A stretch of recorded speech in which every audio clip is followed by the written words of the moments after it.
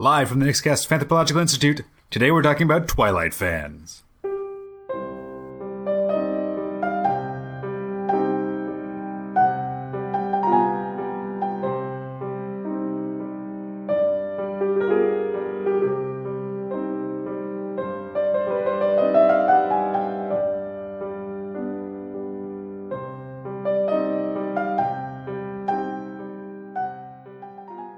Hello everyone, and welcome to episode 4 of Fanthropological, where today we'll be talking about fans of the paranormal romance series, Twilight.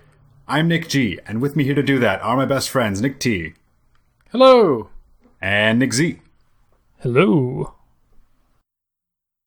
Alright guys, I'm going to start this episode by asking you guys a question. Oh wow, this is new. I have never experienced being asked a question before. Oh. Alright, go ahead. Alright. I think you'll get the hang of it. What should we be calling this episode? Oh, do you mean in terms of the fandom? Of the particular term. Ooh, I ran across 5 or 6 at least. there's a lot. Twiheads and Twihards were the ones that I kept coming up against. I kind of like fanpires. Ooh. Oh, then we're all not in agreement. Because Oh no. I think the milder Twilighters has a nice ring to it. All right. I could get behind Twilighters. Yeah. Well, we should really just run a Google Analytics and see which one's trending right now anyway, you know? Far less contentious than I was anticipating, but all right, now that that's...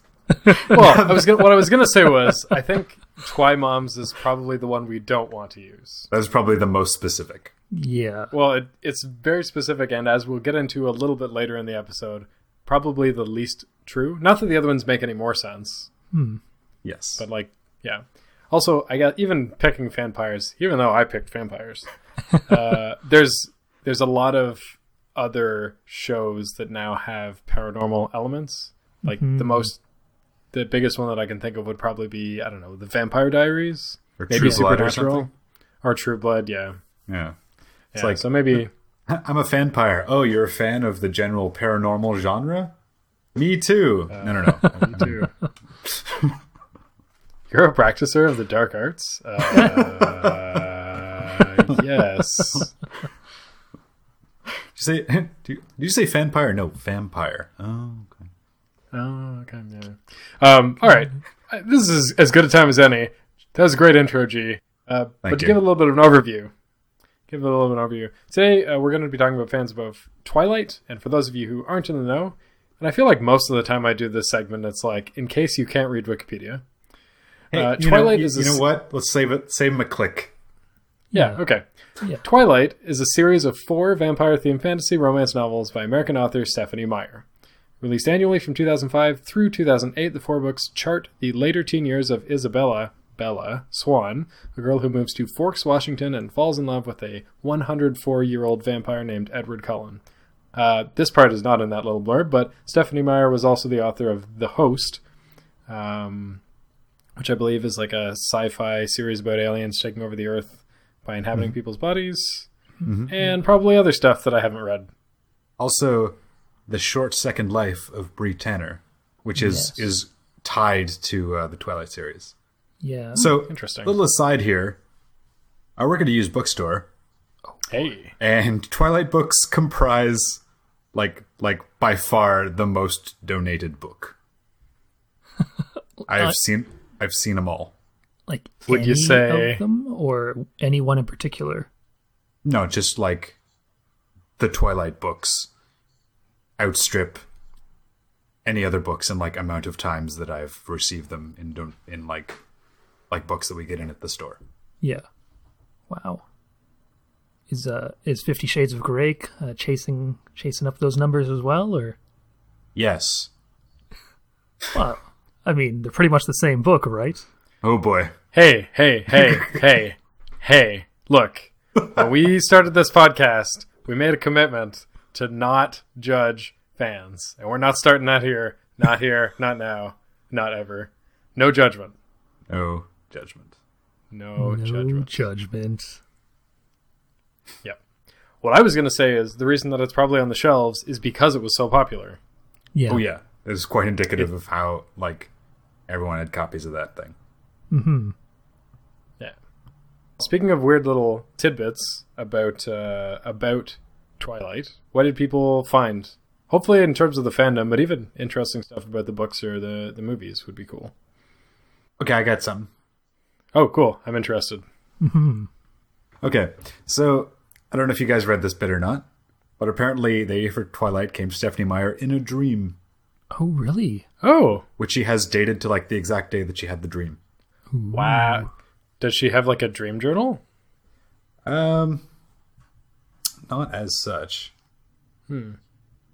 After she had the dream, did she write for 72 hours straight? What? There's another author who like wrote stuff that was even more niche. Well, more niche, huh? That was just plain niche. And the story behind what this author wrote was that he had a dream about it, and it was so vivid that he couldn't get it out of his head. So he had to write it down, and he was just writing for like 72 hours straight or something ridiculous like that. I'm guessing no. Okay. I found... Actually, this is kind of interesting, I thought. Not about Twilight fans. I do have some bits about Twilight fans or related to Twilight fans. I found out that apparently they're re-releasing the books. That's not too shocking.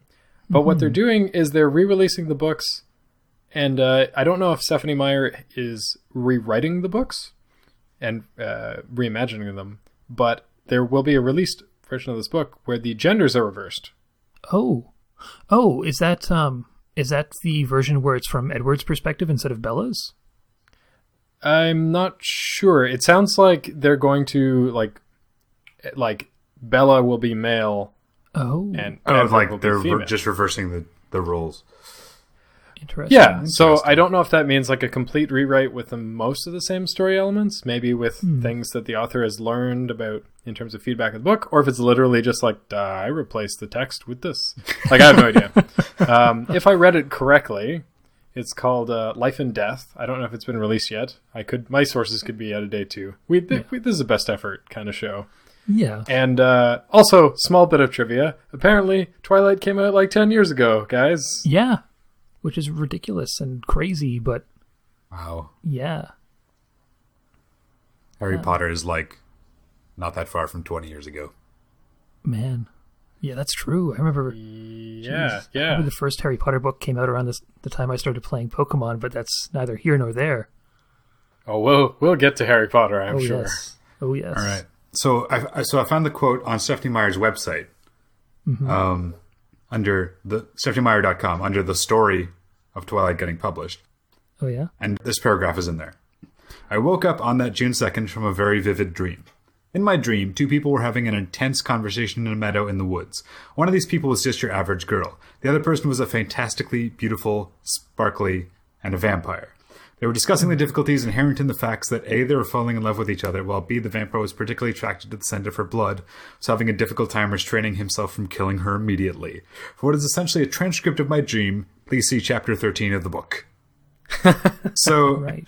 that whole chunk just arrived via a dream, and I think, as a fan, that'd be very appealing to me. Mm-hmm.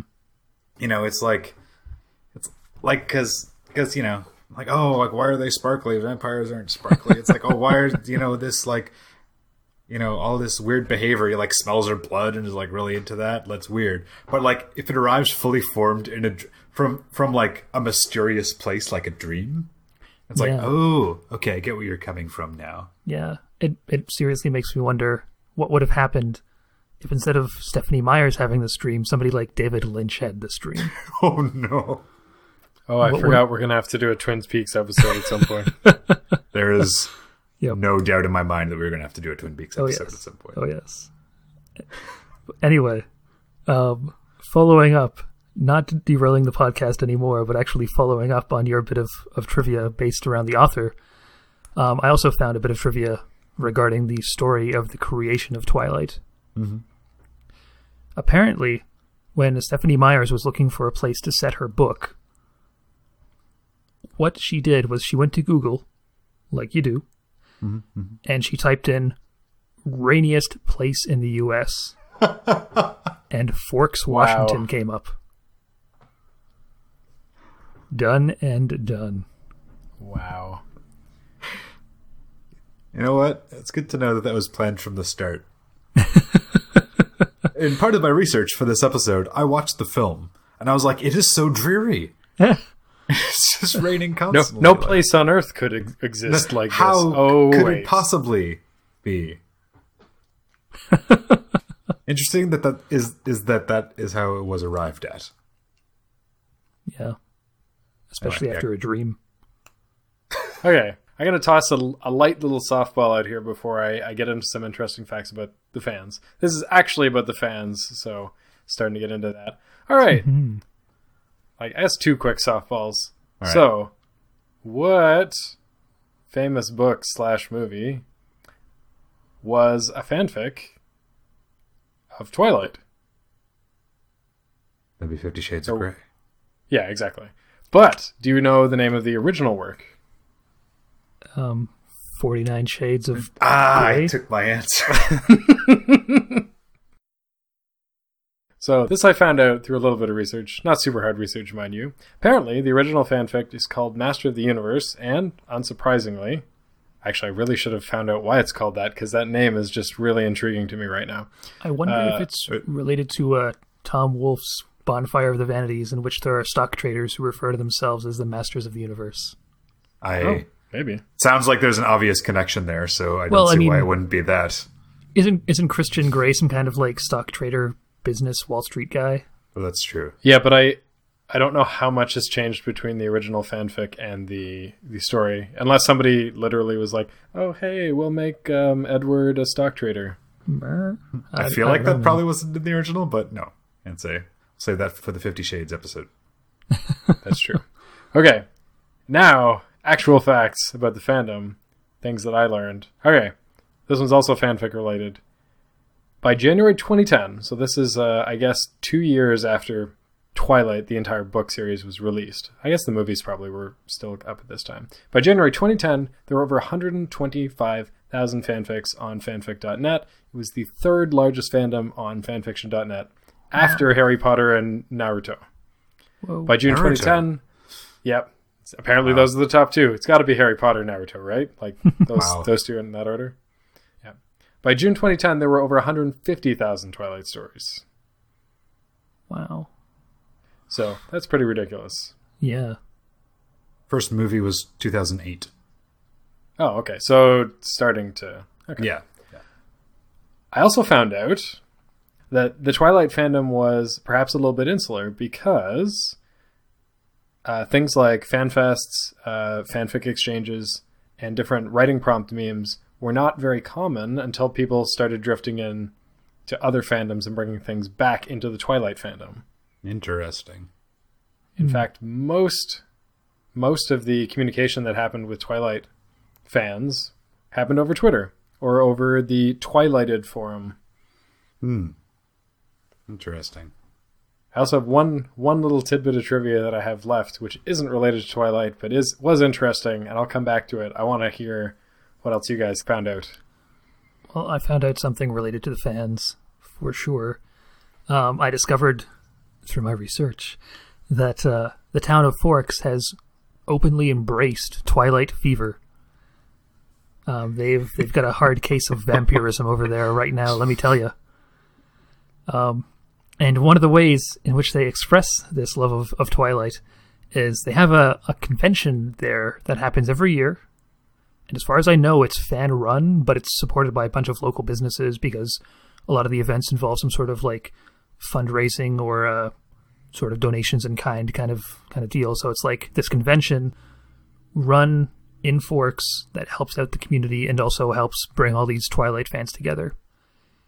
And the bit of trivia that relates to this convention, which is called Forever Twilight in the Forks, is that it's held on Bella's birthday, or rather the weekend that falls closest to Bella's birthday.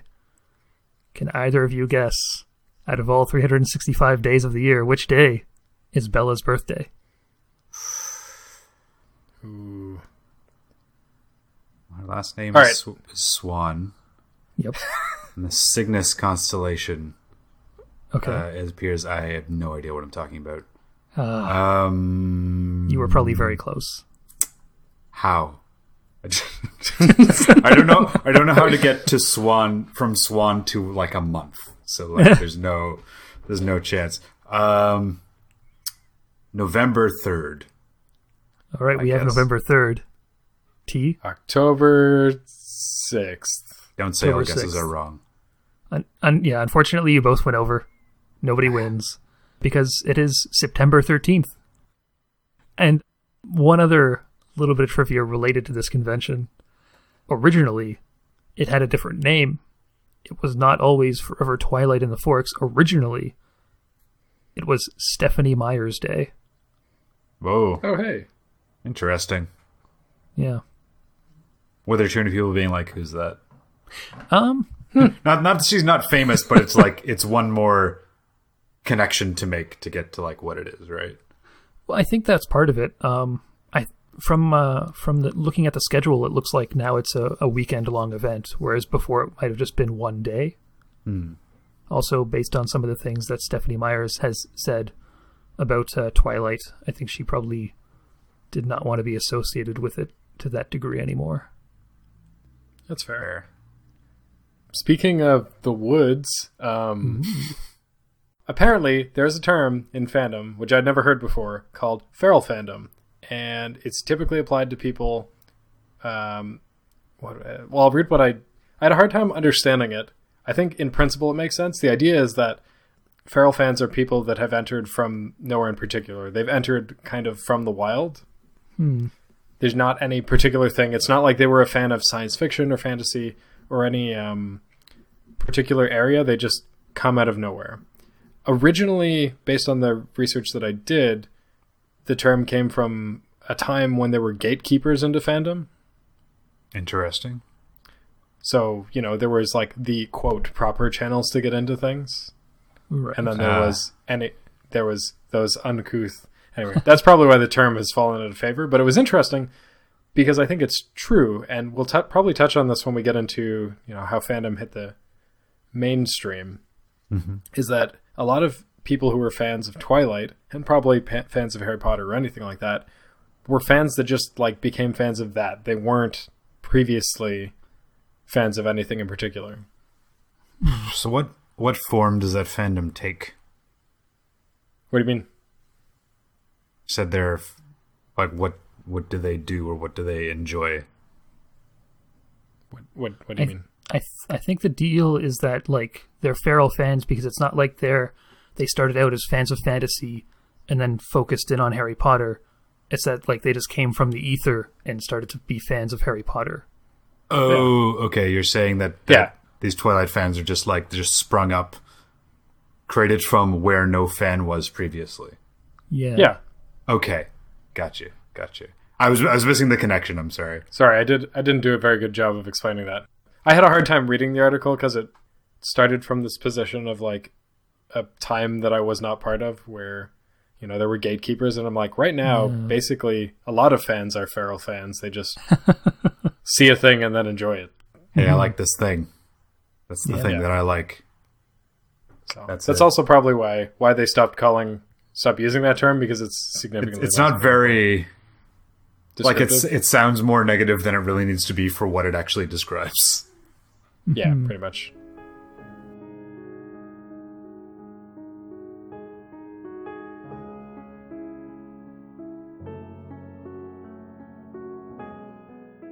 Well, that may lead nicely into our first topic.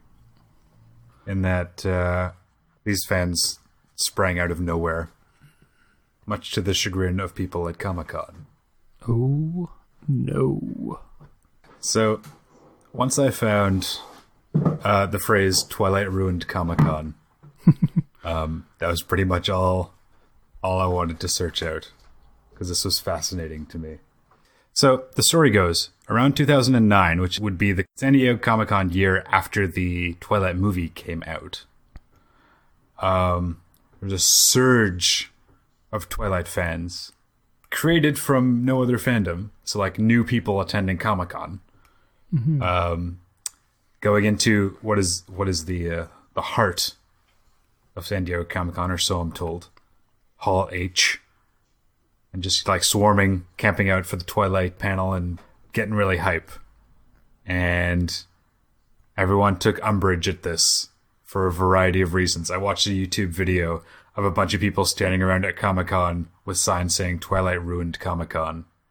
It's about 2 minutes long. And they're not even chanting, really. They're just like shaking their fists and holding signs. Not even at, like, I don't think there were Twilight fans on the other side of the camera. They're just letting everybody know, I guess. Just showboating. Yeah. Like, oh yeah, vampires so stupid, oh, they sparkle, you know, we all heard it. Yeah. But when I delve deeper into this and the variety of reasons as to why this might be, I thought it was absolutely fascinating. Also, at that convention, at that same year, there was a panel on Glee. Oh. And there were a lot of people showing up for that as well. Okay. So there's a big surge of people who had not been there before. Yeah. And one of the reasons that I found was that all the people at Comic-Con were like, uh-oh, we've been found. The world finally found us out. And they're coming into my space. Not my space, but but you know, the real world, my little fandom circle. Yeah, I mean, I don't know what the growth of Comic-Con has been like over the years. I know it started with like 100 people, and now it's just like gigantic media extravaganza. But I think there was a sharp uptick around then, and it was like nerdiness kind of went mainstream, so to speak. Was Big Bang Theory a thing around 2009? It's been on for a while now. Yeah. Even if it's not, like, the idea that we haven't explicitly talked about this on Fanthropological, but we have, in just general conversation, talked about this idea of, you know, fandom as identity and kind of, I'm trying to think of what it was, but like letting people into the circle. Yes. Like suddenly, like, you're safe in your fandom. Like, you have a community, you belong to that community, and you're partly there potentially as a nerd, depending on when you grew up, because there's this sense of shame that you can't really enjoy that thing that you enjoy. Yes. And so you keep it insular, you keep it close to yourself, and there's a sense of vulnerability. But when all these other random people come in and enter your fandom, it's just like, even though you want to be, I guess you don't necessarily want to be accepting because you've been ostracized for your like of that thing. So it's hard to trust the other people. So they're othered. They're this other outside force, and you don't want to let them in. So you don't want anybody in your tiny little safe space. Yep. And then Twilight fans show up and they get othered. Yeah. Yeah. Because they're not liking the right kind of thing. Yeah. They were people who were fans of a thing who went to enjoy that thing together. Well, actually, we talked about this in the Star Trek episode. Mm-hmm. We talked about how the original science fiction fans were like, ugh, those Star Trek fans. Yeah. In that regard, it's the sense of like an entrenched group having a set of outside disruptors and not being fans of the change that's going on because it disrupts their way of life. Mm-hmm. Yes. They're like, I don't want people who like Glee and Twilight. I only want fans of these things. Yeah. That's who I identify with. Comics and stuff. Yeah. These are my kind of people. Yeah. So, the idea that Twilight ruined Comic-Con because it took Comic-Con away from its natural constituency and handed it over to some other audience entirely. The target of this audience always shifts, but it is almost always young, and it is almost always female. Twilight makes a convenient scapegoat because it's a franchise that's not beloved by critics or the general populace, and it's possessed of sexual politics that are just horrifying enough to provide a shred of cover to anyone who wants to assault it, primarily on the grounds that it's aimed at a woman's inner 14-year-old girl instead of a man's inner 14-year-old boy. Before Twilight, Harry Potter was the ruined Comic-Con franchise of choice, attacked on similar grounds. Comic-Con itself has admirable policies on sexism and harassment, but many of its attendees cling to an outdated sense of what belongs at the event, particularly in Hall H, which is the inner sanctum. Wow. I really want to see this Hall H now. There's a pop culture shrine. I feel like an ongoing theme, and perhaps something we will tackle entirely separately. It was the starting point for this podcast, talking about fan entitlement. Yes, that's true. Yeah. Yeah, like, In that particular case, it's a different kind of fan entitlement that we envision, because it's about, it's like, this is what Comic-Con is supposed to be about because I say so. And it's very gendered, and it's very, it's like a very classical view of it. It's just like, well, it should only be this, this, and this. It's very prescriptive. Yeah, this is what it's always been, so it should be that, Yeah. like, forever. Yeah, as opposed to just being open to anybody. Yeah. Yeah. Only real fans, please. Jeez. That is definitely a discussion for Oh, a boy. separate topic. If you guys don't mind me throwing in a bit of a shout out to another podcast in here, Sure. there's a Doctor Who podcast that I listen to every now and then called Reality Bomb. Okay. It's got our good friend Alex Kennard on it, as well as Graham Burke, and every now and then they have this section of the podcast where it's like a little skit, like a little comedy sketch. And the situation is that there's this bouncer in front of this club. The club is like representing Doctor Who fandom. And the bouncer is one of those gatekeepers that we were talking about earlier. What will happen is that various people will come up to this gatekeeper, and the gatekeeper will ask them super obscure questions, like what's the serial code or episode code or whatever of this story, or like in such and such a story, this character did what with this. And almost always these skits end with a woman coming up, trying to get in, and she'll have like written an essay addressing one of the questions, and like come up with a cross-referenced paper for another one.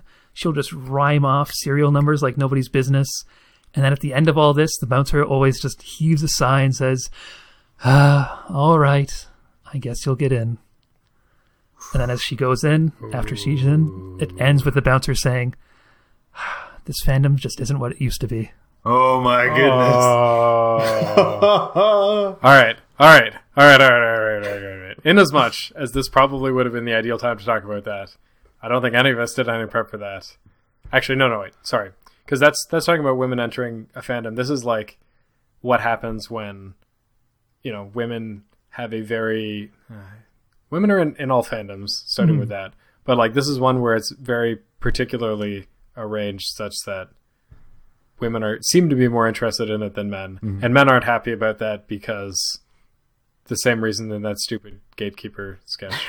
Because people are jerks. Because people are jerks. Yep. Yeah. I just want a little clip. This is from the Telegraph.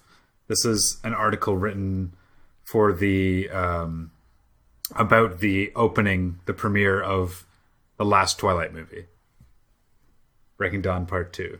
Okay, cool. You got it.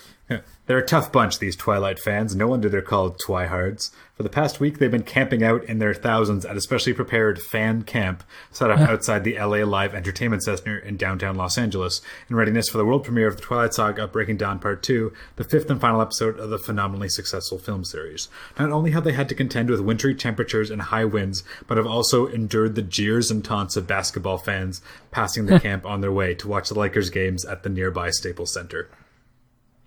Executives at Summit Entertainment, which is releasing the film, are well aware of the publicity value and have done their best to make conditions as palatable as possible for their Twilight fanbase. They've been planning the fan camp for 3 months, have hired security teams to protect the fans, put up a fence around the camp, and even paid for a weather service to provide hourly forecasts. Wow. Yeah.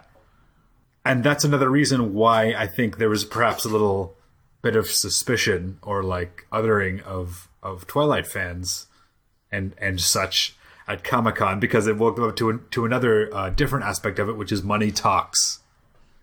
Yes. This thing is really successful. Yeah. We're not shutting these people out. Well, yeah, and like I can see how the fans on the ground and in Comic-Con would have reacted the way that they did in 2009 when all this went down. But at the same time, I mean, I'm kind of surprised that those fans of Comic-Con, like those long-time fans, didn't realize that it is a for-profit con run by the companies who create all these comics and stuff. So, I mean, of course they're going to be going after properties and IPs and whatnot that are super popular so they can get more tickets sold and have more merch move and all that stuff too. Yeah, I mean that's the bottom line, right? That's what Comic-Con is now. Yeah, yeah, It's exclusive action figures and big announcements regarding shows and a chance to see all the celebs and all that. yeah.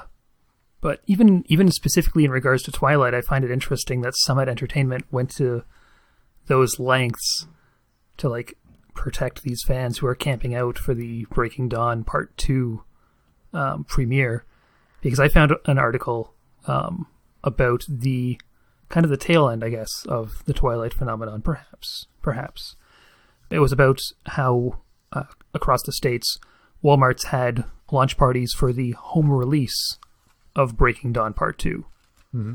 And how Summit Entertainment funded these launch parties at these Walmarts.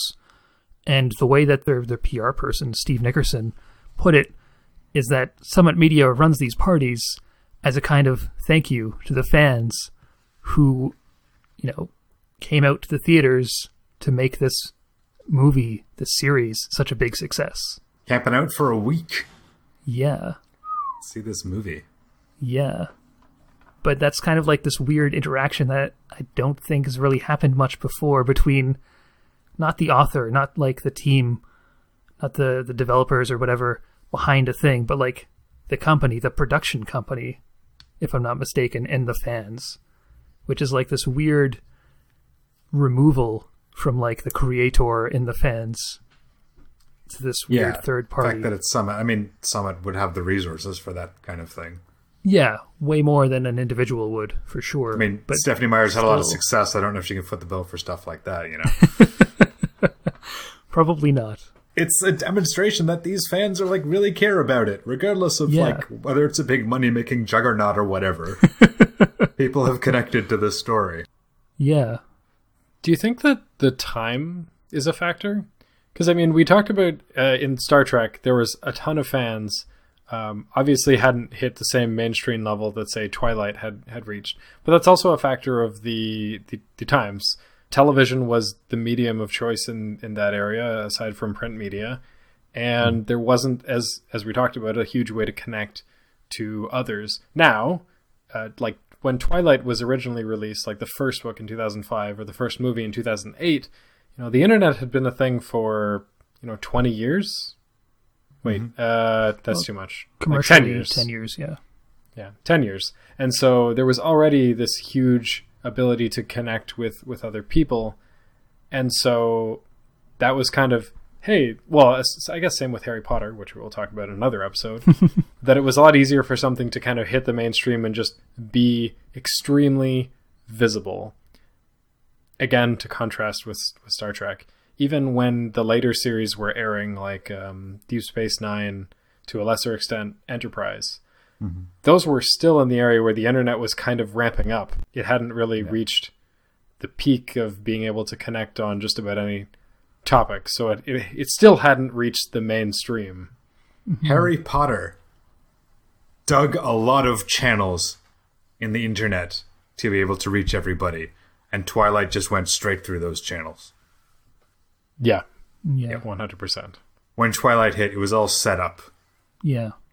Here's how you celebrate a fandom now. Fanfic, Twitter, message boards, what have you. Well, and what's also interesting to me is that, sure, new media, obviously, just it's everywhere. But even old media, in my research, I was like, apparently the LA Times in 2010 and in 2014, the LA Times in 2010 and The Wire in 2014, which is, I guess, now owned by Atlantic Monthly Group, both has articles talking about the influence of the fandom and the growth of the fandom, which is unheard of. That's ridiculous. Those are two fairly major publications. Talking about fandom. Yeah, publicly acknowledging it, not in some random section. That's in the news. That is newsworthy in old media. Yeah. Well, even going back to Star Trek, I mean, there was that one article about an interview with Gene Roddenberry and how he was describing the show and everything, and how they called zines cultist publications. I think that, to be fair to your point, T, that article about Star Trek was like probably somewhere in the back, and it sounds like this stuff was probably in the front section of the paper. So there's definitely a big difference there. But I mean, I think people have always regarded fandom as news, just never as important as it is regarded now. Communication between fans and between fans and creators has never been simpler. Yes. Or like, you were able to do it at all now. Yeah. Well, even between fans, right? I mean, like, because the running theme for this episode is mentioning Harry Potter and talking about how we're going to get to it. Don't forget harkening back to the Star Trek episode. Of course. Well, I already did that in this little section of mine. So everything old is new again. But when that came up, I kind of got to thinking, well, if there was no internet, would Harry Potter have been as big? Maybe not, because I think like with Harry Potter and with Twilight, maybe more so with Twilight, one of the big things was that people could read it, people could love it, and then they could go on the internet and meet other people who love it. And then you get that community going, and it's not just limited to, the people that you run into on your day-to-day routine. It's just people that you meet online who have the same interests, who have the same passion for this thing that you do. And you can do that immediately. Yeah. As soon as you finish the book. Yeah. That's true. Okay, I got a question. So we talked a bit about how the fandom has like hit the mainstream, hit it hard, hit it fast. And we talked a tiny little bit about the anti-fandom. I was wondering if you guys had any insights into that, because I mean, up until that point, there had always been haters of something. In fact, I have like a quote from an article: "The Twilighters are mad and they're not going to take our crap anymore." That says, "When I poke fun at Edward Cullen or Twilight fans, it's pretty clear I'm doing so at the expense of the obsessives. I can understand why Twilight fans take it personally. Anyone who has ever been a fan of anything knows that feeling well. The defensiveness that comes along when someone tries to bash something you love."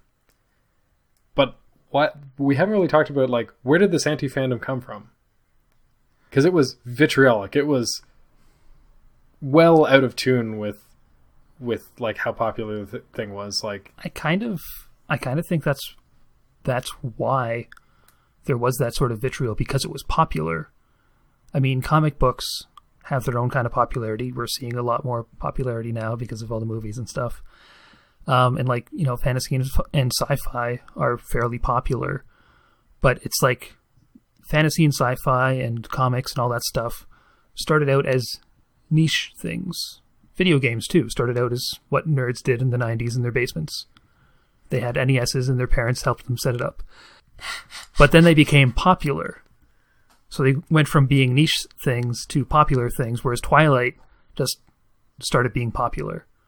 So I think because of that, people who had been fans of things like comics or video games or fantasy or sci-fi looked at Twilighters and said, "You're not a real fan. You're just on this bandwagon." Let me just put a match to the very tip of the paper that this discussion is written on and say Twilight is not really for dudes. Yeah. Okay, so yeah. I have some interesting stuff when we'll talk about cross-generational and like the more mass appeal of Twilight. But yes. For now, I'll take your premise on the face of it. All right. Well, I mean, do we want to move in to talking about cross-generational stuff? No one has anything to say about what I said. Well, okay. Well, I'm gonna if we don't want to save it for cross-generational stuff, then yeah, I've got something to say about it. I got something to say about it all the way to the bank. All right. The blood bank? This is the one occasion where the blood bank is the right answer. Oh man, another fun bit of trivia about that convention, Forever Twilight in the Forks. One of the events. Do they run a blood drive? Is a mobile blood drive. That is a great idea. Get in on the action. I also wonder, do they also have at least one item of themed food that is made to look like it has blood on it? Okay, I don't know about having blood on it, maybe. But one of the restaurants in Forks does have on their menu Bellasagna. So, I mean, it's pretty deep over there in Forks. I mean, I feel like you could come up with some waffles with strawberry sauce or something, Yeah. One of the I think off-brand. I think I'll forgive that pun. I will not forgive that one. Will you forget it? I'm trying. Oh boy. Anyway, what I was going to get at was go ahead. Yeah. the tourism website for Forks has a section for Twilight, and most of it's taken up with some walking tours and this convention.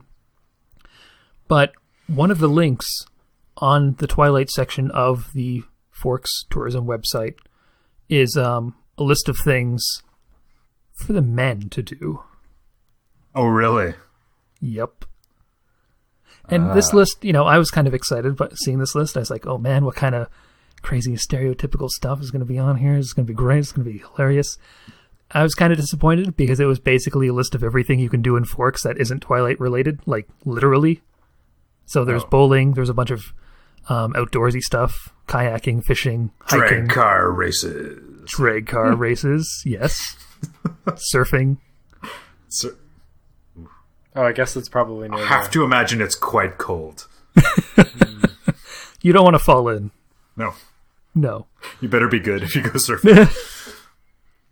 Yeah.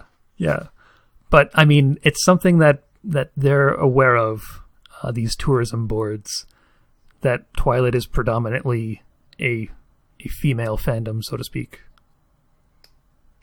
All right, so this is... Ooh. Well, even in the city of Volterra, where the Volturi are based, fun fact, Stephenie Meyers chose Volterra because the ancient vampire council, which upholds vampire law in the Twilight universe, is called the Volturi.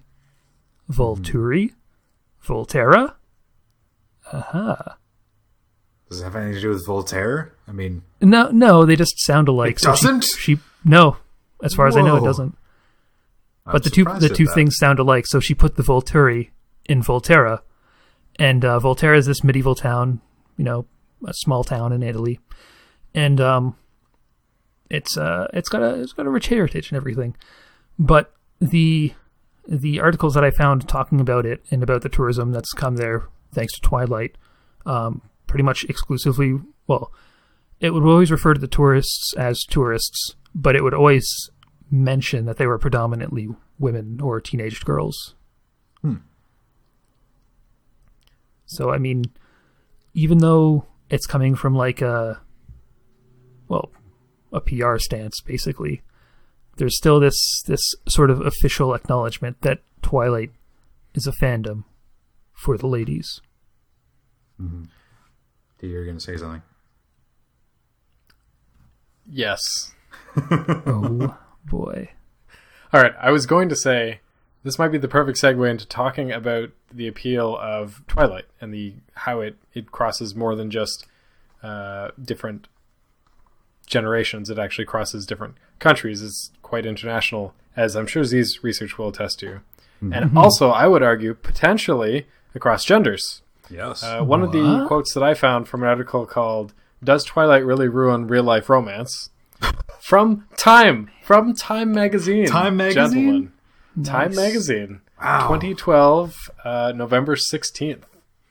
An interesting quote that was in the article was, "Women and men who shared their love of Twilight with their children." So I'm to read into this.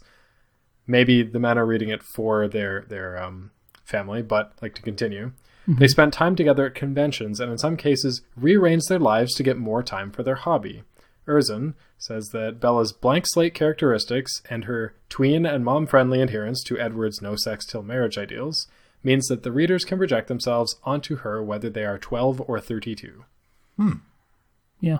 So it's possible that, somebody could kind of see that character and be able to project themselves regardless of, whether they're a guy or a girl. And I'd actually would have almost liked to have seen how this episode would play out after Life and Death is published and the genders are reversed. I'm very curious about that release now that you've mentioned it too. Yeah. I hope it gets released soon so that this isn't some weird upcoming news in 6 years. So when this comes out, it will be obsolete quickly. Yeah, we'll have the scoop. Oh yeah, we'll have to do an update. Speaking of Twilight's appeal, I definitely came across a lot of things that did suggest, like, that weren't gendered in their explanations of the appeal. Like, in an article called When Twilight Fandom Becomes Addiction, there is an explanation of the appeal simply as the archetypal allure of brooding bad boys and forbidden romance. Ooh. Or there's the explanation from Kimberly Young, a professor at St. Bonaventure University in New York, who actually specializes in helping patients with internet addiction, who theorizes, who hypothesizes that the draw for Twilight comes from our infinite access to pop culture, and that any addiction is about escape, and the internet allows fans to connect with other people and to fill like a void that that fandom is filling, while also creating these social bonds. So kind of like G said, you can read the book and then hop online and talk to other people about it immediately. Mm-hmm. And then there were other theories like this UCLA sociologist David Haller, or Halley. Boy, oh boy. Sorry, David. Type your notes next time. Never. Longhand forever. It's doing you a great service right now. Anyway, Professor David suggests that the appeal comes from a post 9/11 mindset. Whoa. Because in the books, the vampires, the Cullens, the werewolves, the Quileutes, all these people who are supernatural beings are people just like you and me. And so he ties it back to 9/11, saying that the vampires represent a danger from people living within our midst whom you would not expect to be dangerous. Okay, there's like this secret world thing kind of going on. Okay, I'm gonna pretend okay, yep. Yeah, cool. That's why I'm not so sure about that one. Yeah, okay. That's interesting. That makes me uncomfortable. I mean, like, I can see at the face of it how that is like a reading into it, but I'm just like, oh. Mm-hmm. I think also in terms of cross-generational appeal, you've got this idea, like, imagine that you know nothing about this fandom, and somebody distills it into, like, look, this girl likes this guy, but also likes this other guy, and one's a vampire and one's a werewolf. So suddenly, not only, if you weren't interested before, there's this polarizing element. Yeah. Yes. Like Team Edward, Team Jacob. Oh, yeah. And it's like you've got, like, it's been a while since I've seen the movies, that particular movie. But, like, you've got, like, the brooding good guy and then the, like, really direct bad boy. Yeah, whatever. You know what I'm Super talking about. direct. Thank you very much, the Brontes. Yeah. Very much their stock in trade as brooding types. Yeah. In fact, Wuthering Heights, which is said to be Bella Edwards' favorite book, has been re-released with a Twilight cover. Oh, interesting. Interesting Yeah. indeed. Another quote from the article from Time, which I think is relevant when talking about how it appeals across generations, is as follows. Not that Twilight doesn't affect fans' real lives. Instead of harming marriages, Twilight may be fortifying a different relationship. Erikson posits. Where I saw it make the most impact on people's relationships was more with families. You really did see mothers and daughters, sometimes 3 generations, generally women, who had read the book, she says. They use it as a way to connect and talk about things like sex and having a first boyfriend, a lot of topics that are tricky for parents and children. This text becomes sort of a way to engage those questions without having it be so personalized. And I mean, not having read the Twilight books and having gone through a lot of personal growth lately, that's something that I can relate to. Being able to talk about something without being so raw and vulnerable about it. Yeah. That is interesting, because Yeah. it does bring up lots of those kinds of issues. Yes. For, like, it's from the perspective of a teenage girl who's trying to figure out a whole heck of a lot of stuff. Mm-hmm. There's a lot in there, like her parents are divorced and one lives in Arizona and one lives in Washington. Oh, I forgot about that. And she doesn't have, like, a great relationship with her father, so her relationship with his father is kind of rocky as she's fitting in a new school, and, these 2 different guys. Like, there's a lot going on there. Yeah. that, you know, you can sit and just discuss without just being like, you know, talking to your child like, hey, are you okay? Are you having problems trying to figure things out? It's like, yeah, as you said, it's like a conduit for those kind of questions without it being so intensely personal. Yeah. Yeah, I mean, obviously you're not going to be like, hey, I'm dating a vampire, but you're like, well, I was reading this book and there was this part with this girl Bella, and she's having a hard time with her father's divorced, and, you know, the parents probably like, oh, I see where this is going. Yeah. Or like maybe it's just a genuine interest, but like having those moments to talk about would probably be able to definitely create this connection across different generations. I'm curious, Z, because all week you were like, oh man, I'm going to look into the international stuff. I'm very curious how that turned out. Unfortunately, I was not able to find any information on that. As far as I can tell, the fandom, I mean, I was inspired to do this because in 2009, I was teaching English over in South Korea, and I was teaching middle school, so a lot of my students were, you know, square in the middle of the demographic for Twilight, and the movies were coming out, and there was a lot of excitement, a lot of buzz about it.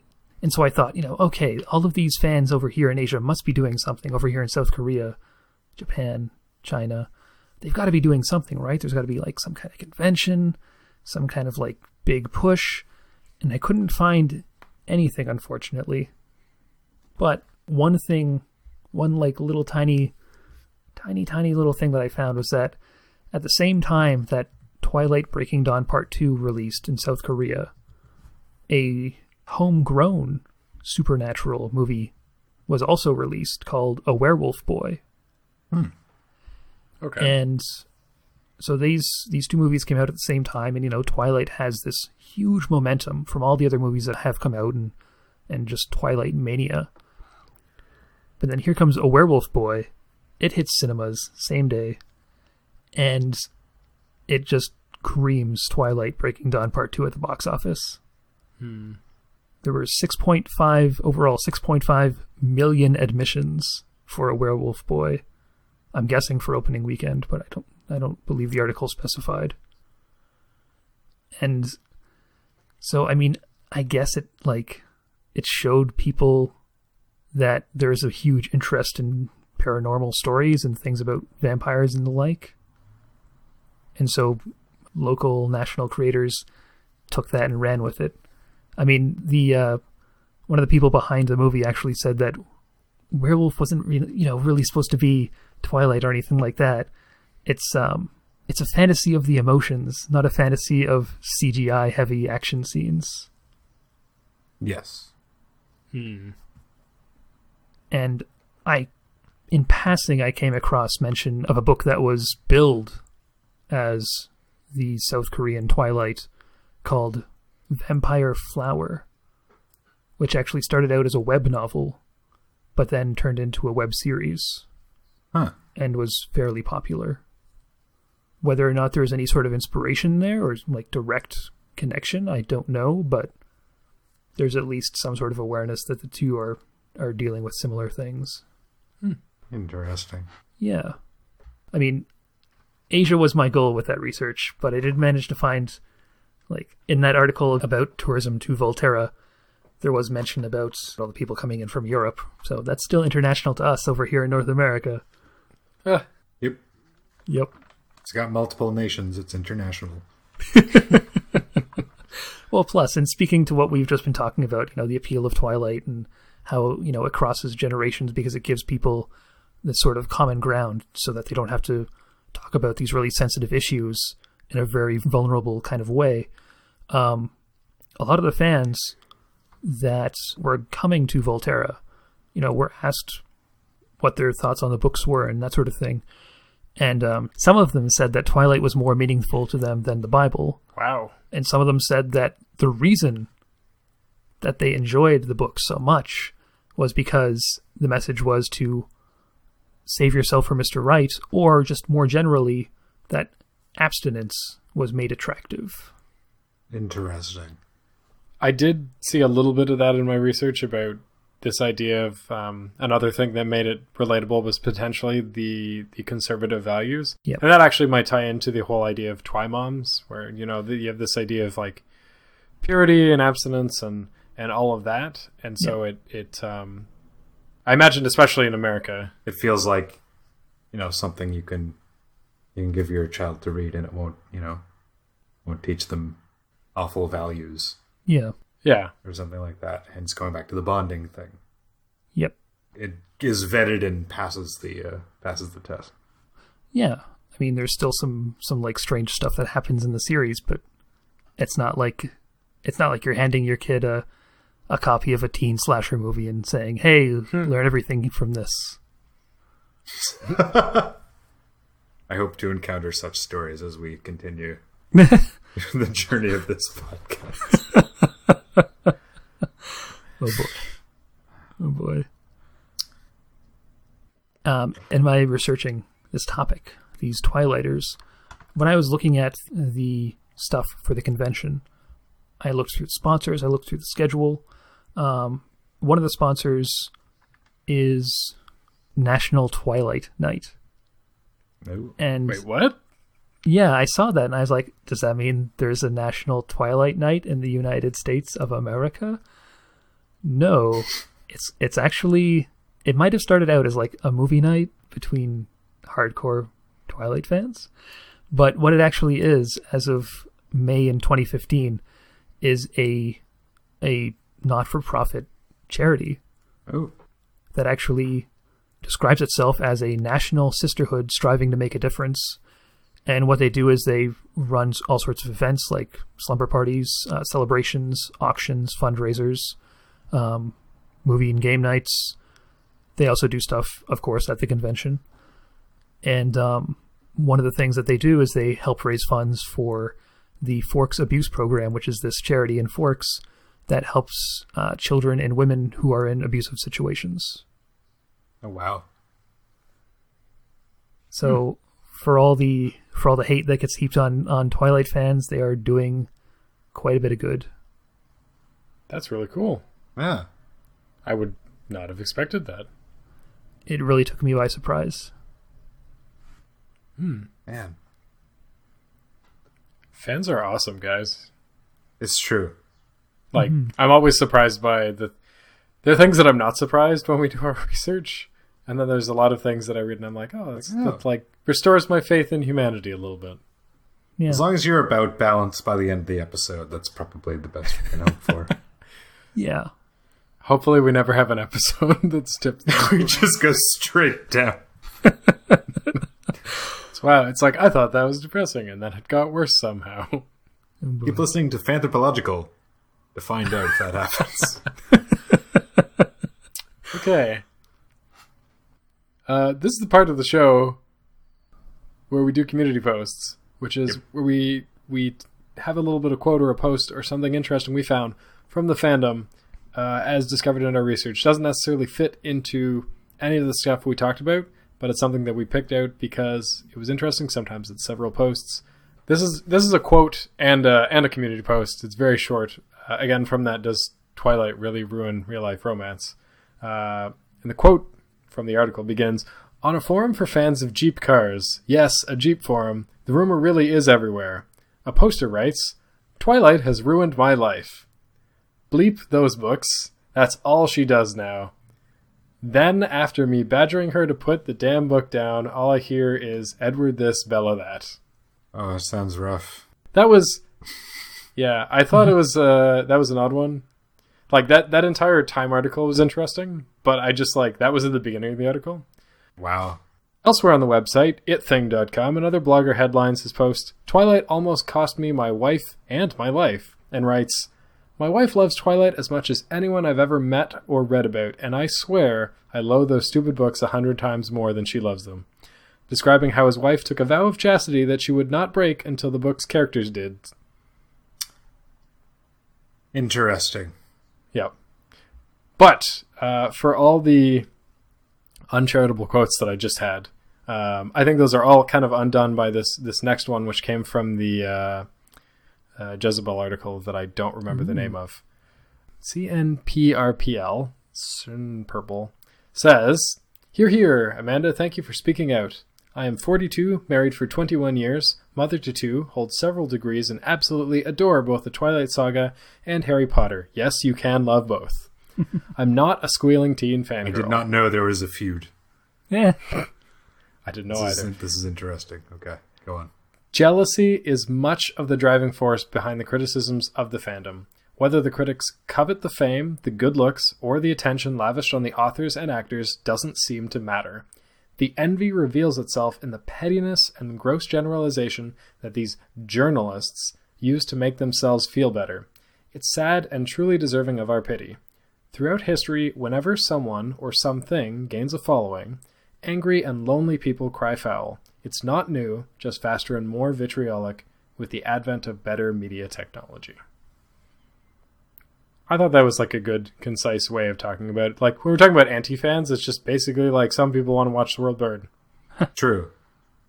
Be like, well, I don't like that thing. Why does literally anyone else?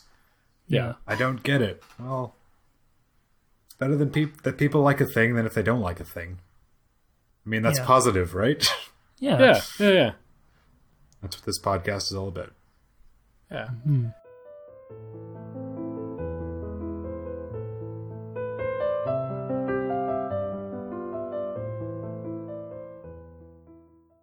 I actually did research for the next segment. Oh. That's right. This is now the T show stealing the spotlight. Bam, bam.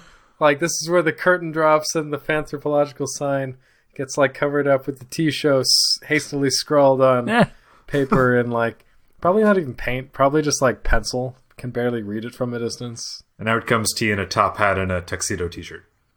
Yeah, I got to put the money where it counts in the top hat. All right. This is the part of the show where we do the spotlight, where we pick an artist, an event, something interesting going on the internet, in real life, whatever, and, shine a little light on it. And I think this is particularly relevant because it's related to next week's topic, Sailor Moon, which I realize we have not been plugging when we do next week's episode. No, we have not. Next week's Sailor Moon, everyone. Stay tuned. Next week's Sailor Moon. Please stay tuned. Okay, this one is about Sailor Moon. Why is it about Sailor Moon? It is because it is a book. There's a book that a friend of ours has written, Stephen Savage. Well, not just Stephen Savage. It is called Her Eternal Moonlight. It's written by Stephen Savage and Bonnie Whaling. It is a book that covers a whole bunch of interviews with fans of Sailor Moon, talks about the show and kind of the unique space that it occupies. In particular, it talks about a show of surprising differences in depths, for example, Sailor Moon's story, approach, and values that are deeply affected by the audience. It talks about a tale for and about women that didn't play by familiar rules. And as we just talked about in today's podcast, women in fandom have an unfortunate relationship, even though they've been there since the beginning. Yeah. Mm-hmm. They've always been there. Yep. You just have to go back to Joan Winston, always there. It's a technocultural combination. So it's talking about a show that arrived in the mid to early 90s where the internet was just starting to be a thing and people were kind of having all this combination of things. And how it was a source of inspiration and continues to be a source of inspiration for so many. Sailor Moon Crystal having just come out a couple of years ago, and people still loving the show and its voice actors and its animators.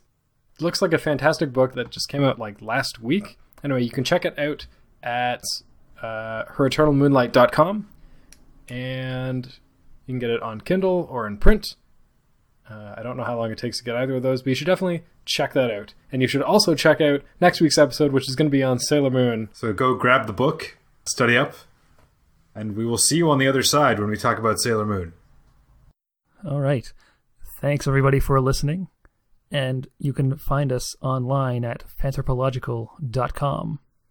If the website's not your bag, you can also check us out on various social media, Twitter, Instagram, Facebook, and YouTube, all at The Next Cast. Mm-hmm. And if you'd like to email us, perhaps let us know fandoms you'd like to see us cover or the numerous things that we missed in an episode about a fandom that you belong to. Nick@thenixcast.com is a place to send all that stuff. You can also check us out on Podbean or the Podbean app. I suggest you do. And until next time, remember, everyone's a fan.